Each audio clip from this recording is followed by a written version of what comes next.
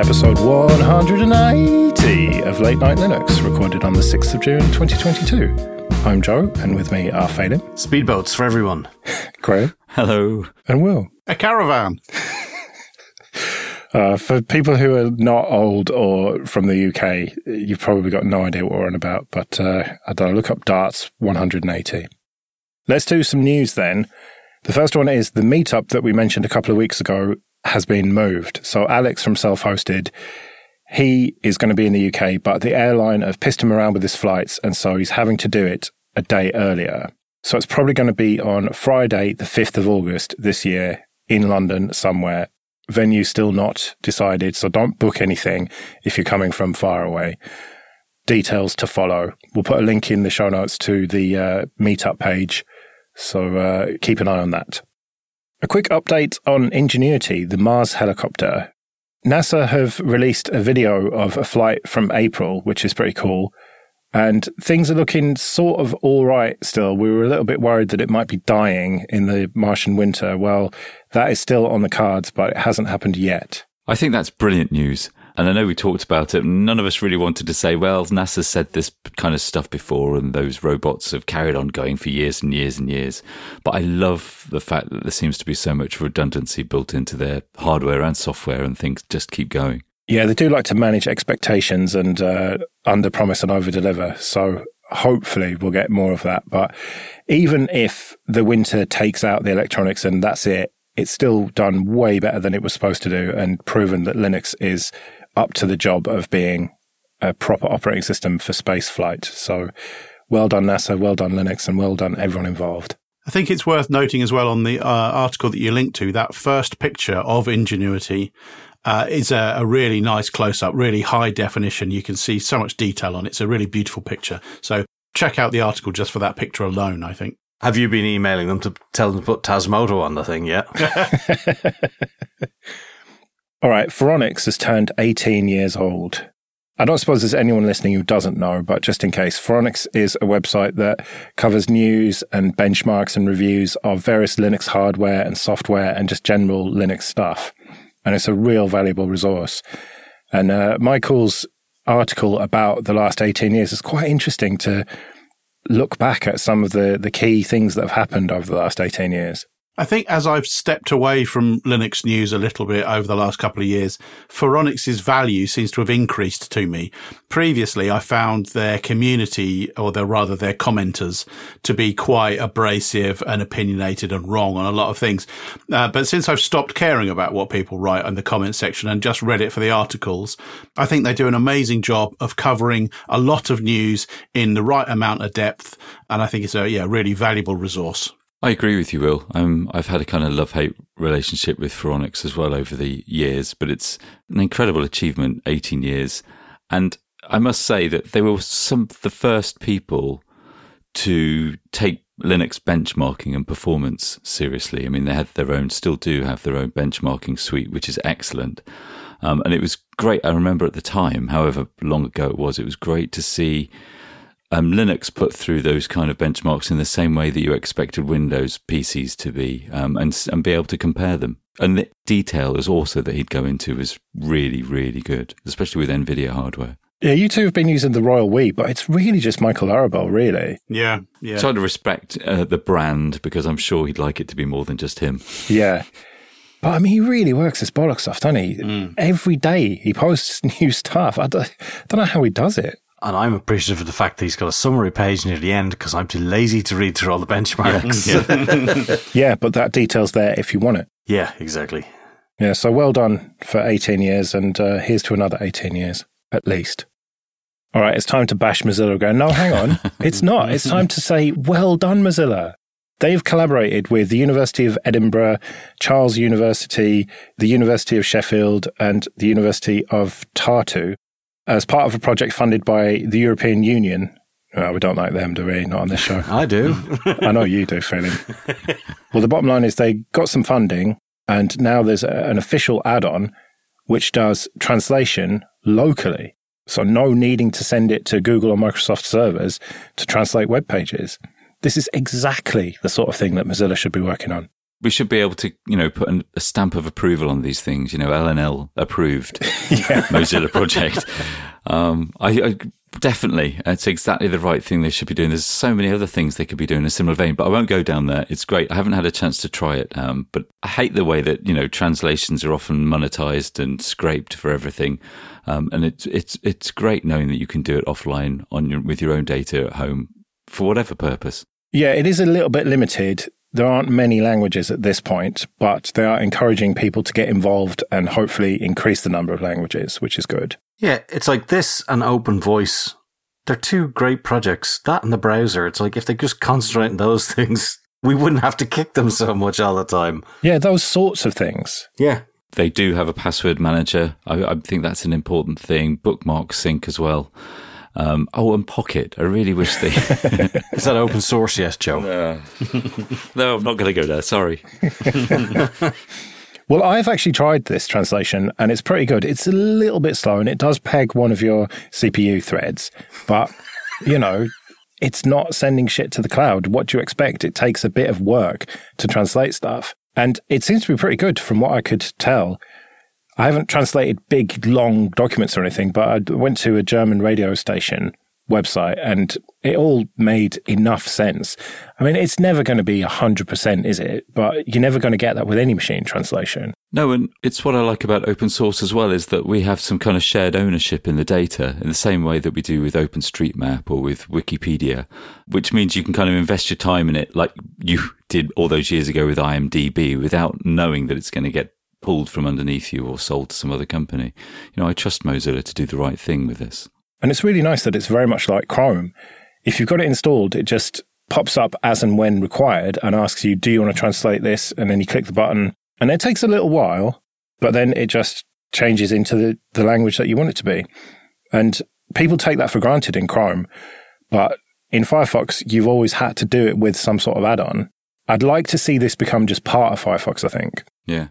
I wonder what the legality of training it with other online translators is. Maybe they can just leave it running for 6 months and they'll have a perfect model. Well, anyway, well done, Mozilla. All right, Phelim, it's time for you to have a go at DuckDuckGo. Ha ha ha ha ha ha ha ha ha ha. Told you so.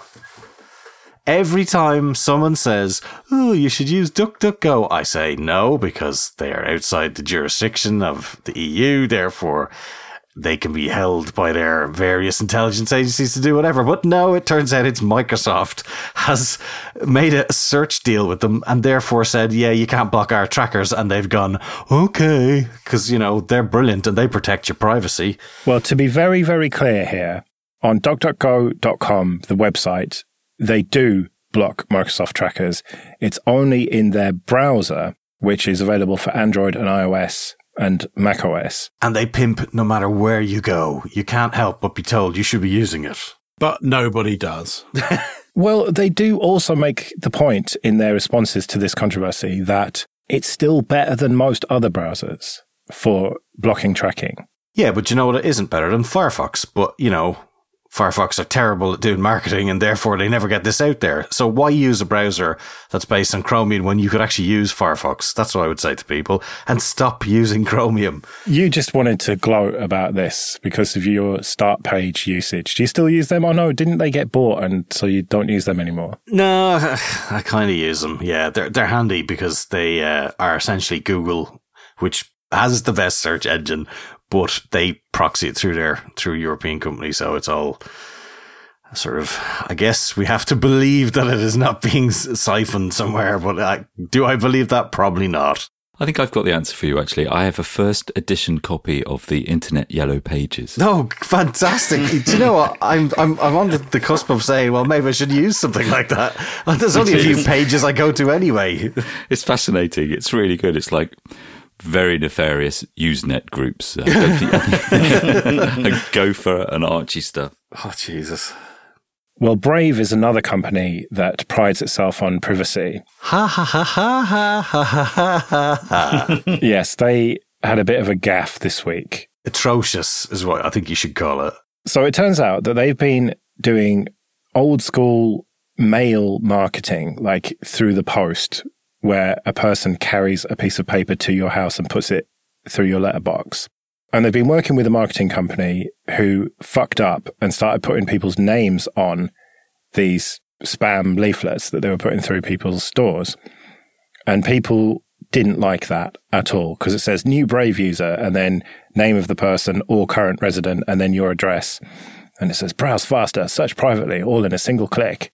And also there's a quote, Brave is a browser that is built to be privacy safe, from Forbes. So, yeah, good source, guys. Yeah, nice one. Yeah, the argument here is that like people having your name and address is a bad thing. Now, the obvious argument to that is, well, you know, in the UK anyway, it's on the electoral roll, or at least it can be on the electoral roll. It's not really top secret information. But Sebastian, who posted the photo to Twitter, puts his point across to say that Brave paying this company to use that data is supporting the whole industry of, you know, direct mailing and that sort of thing. And I think that is a fair point. If Brave care enough about privacy that, you know, that's their whole shtick, then they should not be funding direct mailing with names and addresses from public sources. And I thought the response from the Brave guy who was in that thread, now I don't know how up the chain he is, I don't know, but it seemed a bit tone deaf. And he wasn't exactly reading the room very well either. It's like, you can't see that this is an issue, no? He was sort of defending themselves a bit too much, if you ask me. But, yeah, I mean, look, it's a browser that's based on magic coins and beans. So, I mean, I don't see why we should expect anything worse than this. I don't think they've actually done anything wrong as such. Like Will said, that is publicly available information. And yeah, they've sent out spam, and that's a bit shit, but it's, you know, it's not like they are targeting people. They just went through the fucking phone book or the electoral register and sent it to a bunch of people. And yeah, it's not a great look, but how else are they going to reach normal people with a message about privacy on the internet? People who don't look at Reddit and the tech press generally. How do you reach those people? Either through invasive tracking technology or a blanket mail out. But the optics still aren't great for them. Broadcom is acquiring VMware for $61 billion. And VMware customers, certainly the smaller ones, are a little bit worried. Yeah, anybody who uses SaltStack is also caught in that, because VMware bought SaltStack a while ago too. So, let's see how that goes. So the concern is that Broadcom aren't really interested in the small customers, because generally how it goes with companies like VMware is they've got a small number of very big customers and then a large number of smaller customers. And Broadcom generally don't give a shit about the smaller customers because it's not really worth it for them. So the research and development funds and everything only go into things that will benefit that small number of customers. And my friend Drew tweeted, as a heavy VxRail customer, I'm scared by the VMware acquisition. I asked him why, and he said Broadcom is a strip-for-profit company. Rates get jacked up, services get slashed, and the product falters. The thing I worry about this is the fact that Microsoft has kind of pulled the blind there with Office 365 sucking in companies who may have had their own mail servers and are now, oh yeah, we'll just stick it in 365, and now this will like come along and shake that so much that maybe they'll start pushing more towards Azure as well. I mean, obviously I know there's other stuff out there, but it all just seems to play nicely for them, because the amount of people shifting their email over to that, I mean, what servers next and stuff. So anybody who had anything on premise that was using VMware, that's probably all gone there too. Could it be an opportunity for other companies? Could it push people towards more of a traditional kind of Linux stack for Phelim, or even more containerization, virtualization support for other platforms? Yeah, Linux KVM is an absolutely fantastic product that could easily do the same thing that VMware does with various tools on top. I just worry that the types of places that might be purely Windows, have never touched Linux in their life, would be looking for a product solution, and someone's going to say, we'll convert all your VMware stuff over to Azure, bang, there you go, job done. I'm coming at this from a different angle. I think it would be quite interesting to see what Broadcom do with virtualization on ARM and virtualized hardware server, big racks of servers running VMware for an on-prem cloud solution. I think that would significantly lower the cost for a large cloud deployment on premises, and VMware seems well positioned to be the sort of controlling software there. So I don't know enough about VMware and their business case. If Drew says that he's worried, then I absolutely believe him. But I do think there's an opportunity for ARM hardware and VMware teaming up here to provide a new solution for on-prem cloud. Well, everything I've read suggests that they're not really interested in synergy between the two companies. They just want more recurring revenue from a software division. It would seem to make sense that they would combine forces, but the people who seem to know what they're talking about don't think they're going to, so we'll have to see. Okay, this episode is sponsored by Linode. Go to linode.com/late-night-linux, support the show, and get $100 free credit. From their award-winning support, offered 24/7, 365 to every level of user, to ease of use and setup, it's clear why developers have been trusting Linode for projects both big and small since 2003. Deploy your entire application stack with Linode's one-click app marketplace, or build it all from scratch and manage everything yourself with supported centralized tools like Terraform. And check out their managed MySQL, Postgres, and MongoDB databases that allow you to quickly deploy a new database and defer management tasks like configuration, managing high availability, disaster recovery, backups, and data replication. Simple and fast to deploy with secure access, their flexible plans include daily backups. So go to linode.com/late-night-linux, create a free account, and you'll get $100 in credit and support the show. That's linode.com/late-night-linux. Support for Intel's new software-defined silicon has made its way into the Linux kernel. And this is something that I've been watching for a while. And it essentially boils down to Intel shipping hardware that has features that can be unlocked via software, presumably if you pay them a bit more money for it. This seems like a weird thing to come into Linux to me. Yeah, I think they can stick this idea up their arse, but clearly they haven't done. On the one hand, I think that it's a horrible thing. But on the other hand, I sort of understand the economies of chip fabrication, that if you're able to standardize, reduce the number of layouts and the number of chips that you design, and you're able to design one chip and then sell it many times over at various levels, then it's probably makes sense. It probably affects the bottom line, lowers the cost overall, and is probably okay for customers. But I just hate that. I just hate that whole like pay for features concept. We've kind of had it in a way for a while, in the way that you could unlock multipliers with bridging pins and stuff like that on old CPUs. And I hope it's not going to be like unlocking different speeds and FSB multipliers like back in the old days for new CPUs, because you've got the fastest chip that's crippled. I mean, it's a bit like that, I suppose, with Apple's M1 chips. But also the worrying part of it is how does Intel control that unlock process? That'll mean a completely secret part of the die that we can't access in any way. If we do access it and manage to hack around it, is that legal? It's your own hardware? I don't know. I think it's naive to think it's not going to happen, but I hate it as well. I've had so much luck with Windows keys. I can't wait till my processor key fucking blanks itself. To me, in my head, it just doesn't seem, well, environmentally sound, whatever. I don't know. Like, why are they making something so complicated and then giving you the shite bit? What happens if we all only bought the shit version? Will they then go bust?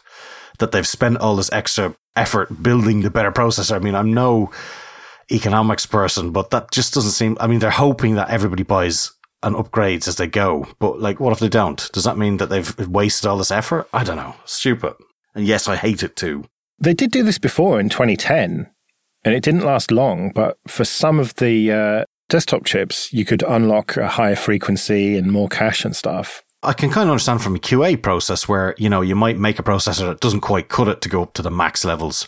In theory, it could, but they've said, well, no, it's slightly better in the i5 level or whatever. And then, you know, if you want to take the risk, then yeah, maybe they should allow that. But it's just so wrong to do this, I think. I hope AMD isn't doing it. Come on, AMD, don't ruin it on me now. Maybe if they take the approach that the cheaper versions are kind of subsidized by the more expensive versions, I could perhaps accept it, or the way that the K versions of their CPUs were kind of more unlockable. At least if they were transparent about it, I would be prepared to spend more and have everything unlocked. I don't know. But it's the same with Tesla, and absolutely everything seems to be going this way. Just a single piece of hardware and then unlock. Yeah, because it's presumably going to be a single piece of hardware and then not just pay you one-off $50 to unlock it, but pay us $10 a month to unlock it. Jesus, you're right. Yeah. Pies are starting to look more and more powerful by the day.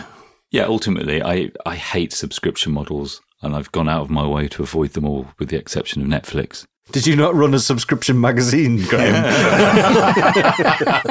Was that your master plan all along? Do we not have patrons that pay us $10 every month? Shit.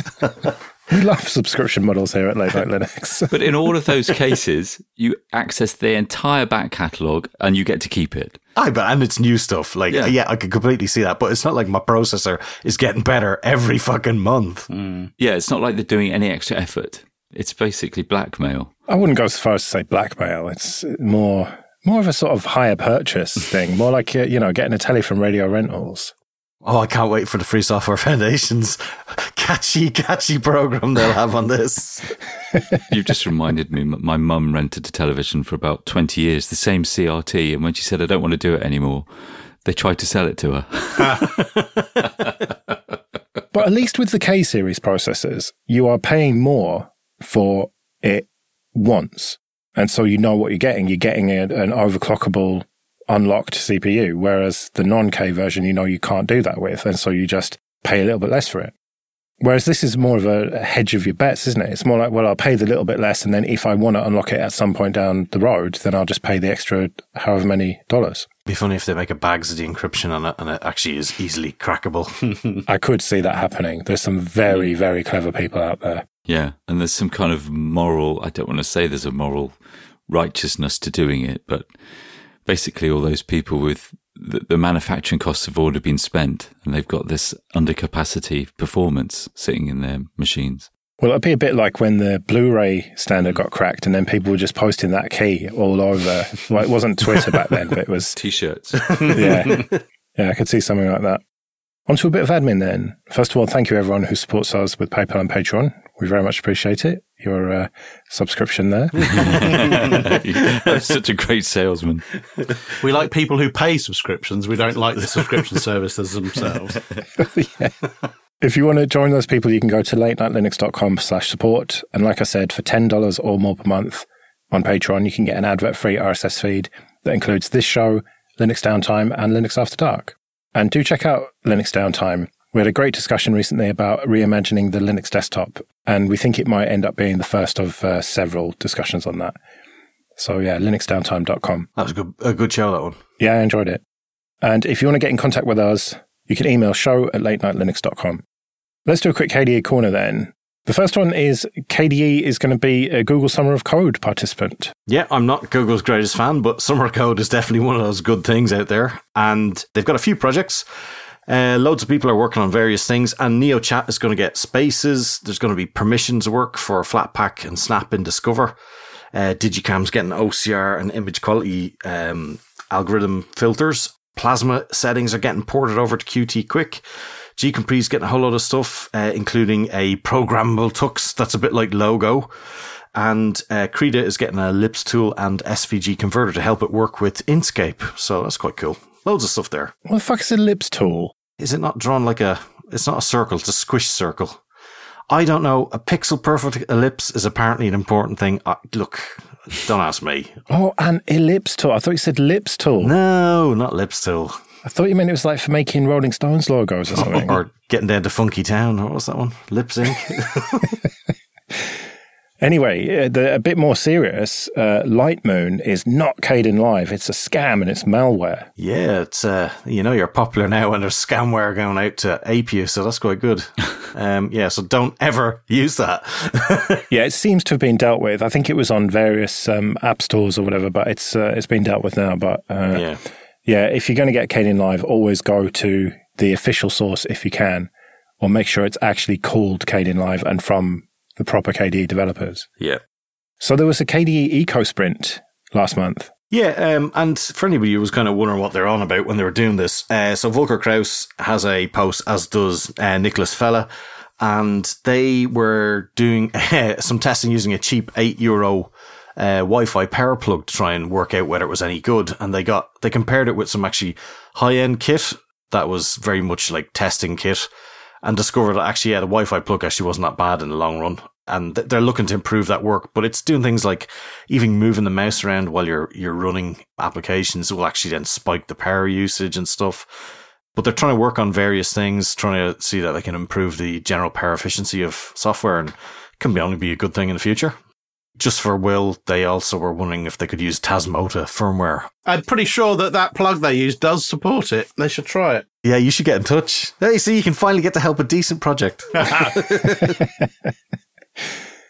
All right, and K-Itinerary has got some updates. It has, as we get more and more back to travel land. They are working on passes and programs, they called, which is for people who have Advantage passes, like a cheaper fare on your cards. It can identify that when it parses in the various tickets for trains or whatever that you're using, and it can then flag up the information for you. So when you're getting your ticket scanned, you can get the discount or whatever that you're on for the day.